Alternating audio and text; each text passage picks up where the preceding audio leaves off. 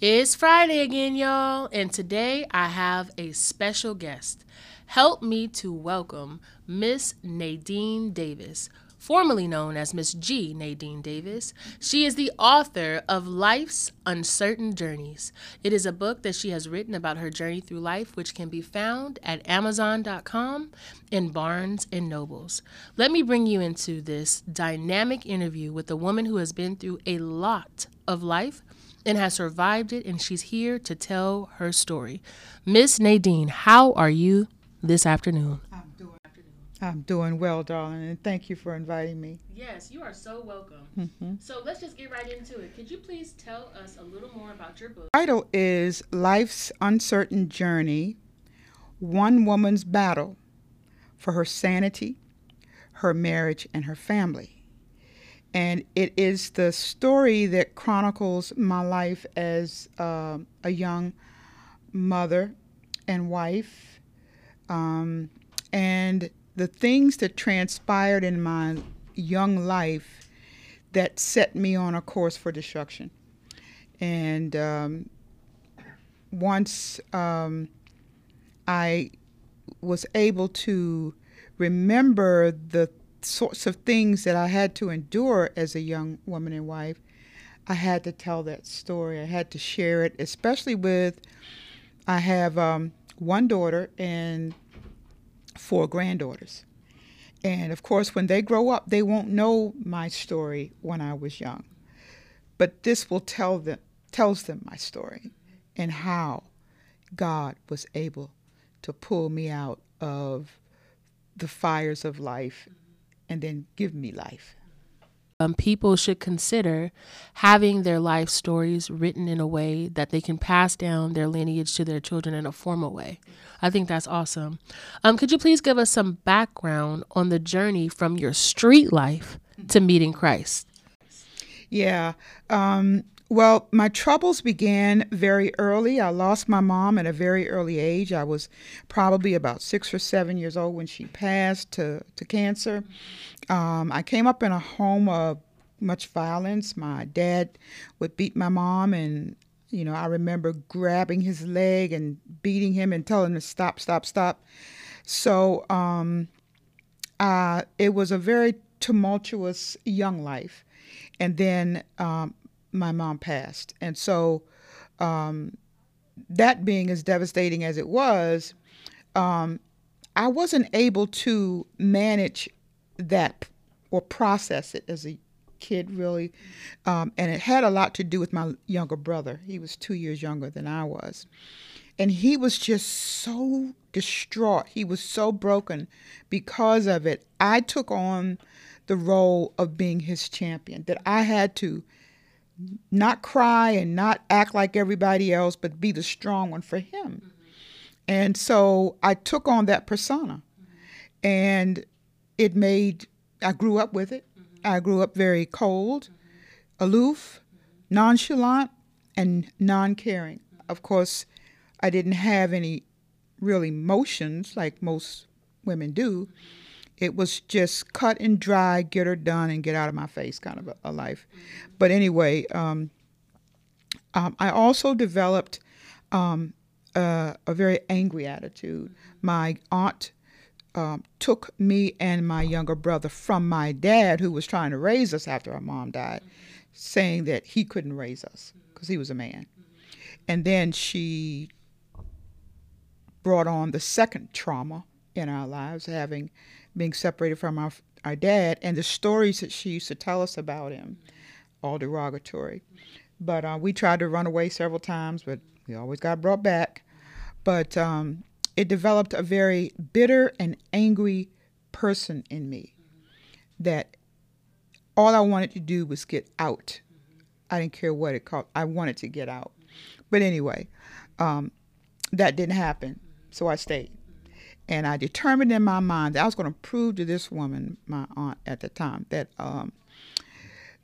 I wasn't all the things that she was saying about me. There were a lot of bad words spoken over me. I was called a cow, and I was crazy, and I was stupid, and all those kinds of descriptors became a part of my mental turnaround.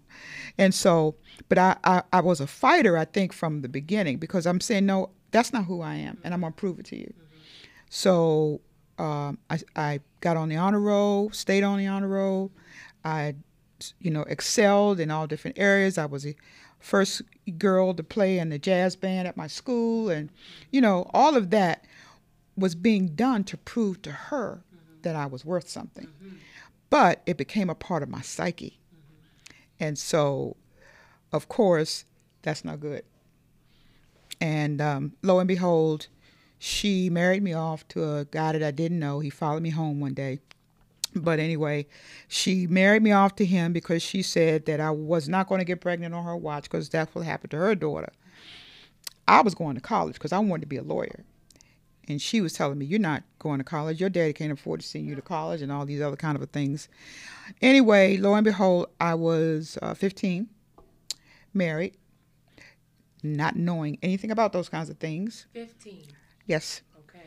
And so off we went with this young man who I tried to like.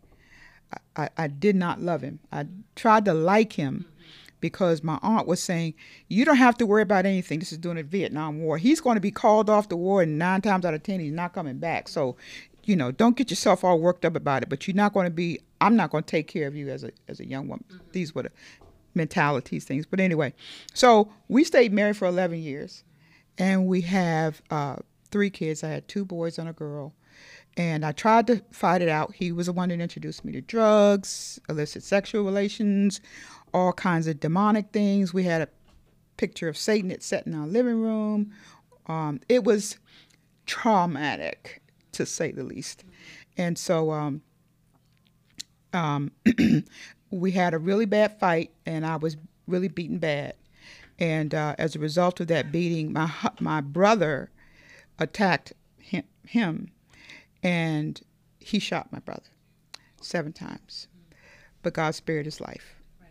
But out of that, I developed a psychotic episode that wound me up in the psychiatric ward.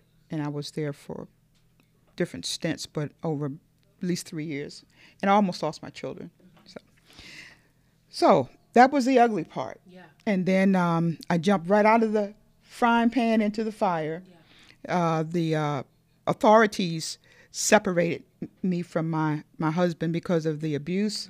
And so that kind of got me out of that relationship from a legal standpoint. And then I just went buck wild. I just, it's my time now, later for everybody else. Still drugs, all these kind of things. I almost killed a man. But the thing of it is that I met a guy who was a drug dealer, and he sold some pretty good stuff. And so I figured in my little crazy mind that if I could get him, I can get all the free drugs I want. I hear you. And I went after him. What good? Excuse me. What does good mean?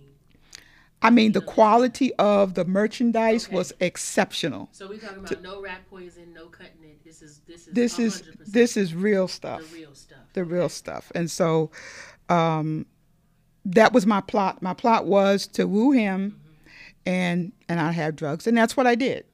But he wound up marrying me. That wasn't in my plan. But anyway, he asked me to marry him, and we did. 7 days later, we were back at the Justice of the Peace asking for an annulment. They wouldn't give it to us. They told you stuck with each other. And there we were, stuck with each other, till one morning I sent my kids off to what do you call it, Sunday school, because they had a meeting in the building. We lived in a Section 8 housing, and we lived on the 13th floor, and they had classes for kids. So we would send our kids down there so that we could get them out of our hair and get high for 2 hours, So that's what we would do every Sunday. Okay. So they were gone, but no, they weren't gone. My youngest son says, "Mom, why you always send us to church, but you don't ever come?" Okay. And so I told him, if you don't get out of my face, and some other choice words, it startled him, and he dropped his little Bible, and I made him go without his Bible. But even though I was, messed up in the head, that Bible laying on the floor just didn't seem like a right place for it. So I got up to pick the Bible up, and it had fallen open, and I went to pick it up and just glanced across the page as I picked it up. And that moment I heard God speak to me. He called me by my name. And it scared the daylights out of me. I didn't know what was going on. But as I read this first line of this passage, it was Isaiah 12. God says, Nadine, I'm not angry with you. I love you. And all of a sudden, I hit the floor and I cried. I cried and I cried and I cried. And when that crying bout was over, I knew that something had happened to me. And my husband was asleep, so he didn't get to witness any of this. However, he knew that something had happened to me when he did wake up because I was acting strange. I never picked up another cigarette. I stopped drinking. I didn't have any desire for alcohol or any of those things. And I told him what happened to me. Of course, he told me I was crazy. And I said, well, that may be so. But anyway, that began the journey to understanding that the God that I thought that did not exist, because I was an atheist, as a result of all the stuff that happened to me, I just determined it can't be no God, because if it is, why would he let me and my little brother go through all that? So, but he met me that morning. And from that moment on, my life began to be turned right side up. That is an awesome testimony. And you know what? I don't think I want to go any further with the testimony because we got to get this book sold on Amazon, Barnes and Nobles, Life's Uncertain Journey. Miss G.Nadine Davis is the author. If you want to hear the rest of this story, please go pick up this book. What would be a word of advice that you would give to women in marriages with either unsaved or saved men who are expressing some of the behaviors that you've gone through in marriage? My word of advice is to know Jesus. You're not going to be able to manage it without a strength that's beyond human. The kinds of things that I endured, as a matter of fact, my husband did come to faith, but it was 15 years afterwards. So you can imagine the kinds of things that I had to endure waiting for that to happen. But God promised me that he would. But without having God to give me the patience, the long suffering, the endurance, the ability to hear God and understand why certain things were happening in my life, you're not going to be able to do it.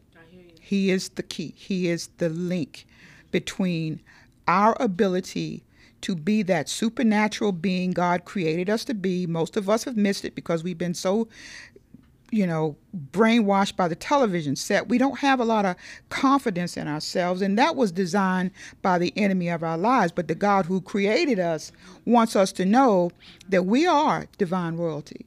And if we would ever allow the truth to penetrate our minds and things will begin to change, we will begin to find ourselves able to walk in supernatural strength.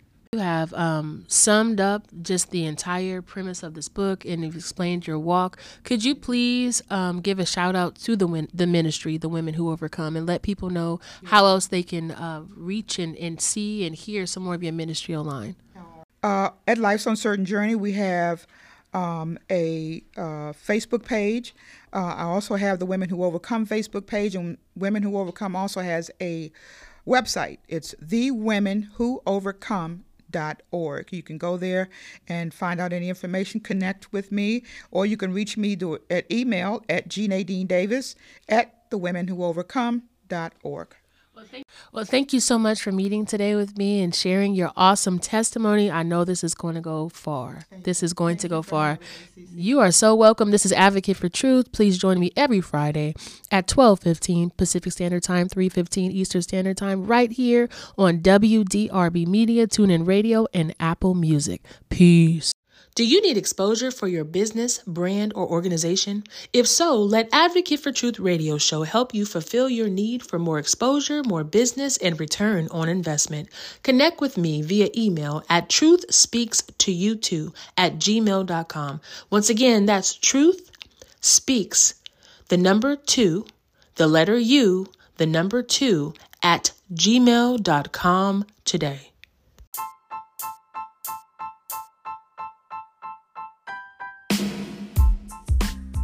Thanks for listening to this episode. I truly appreciate each and every one of you subscribers.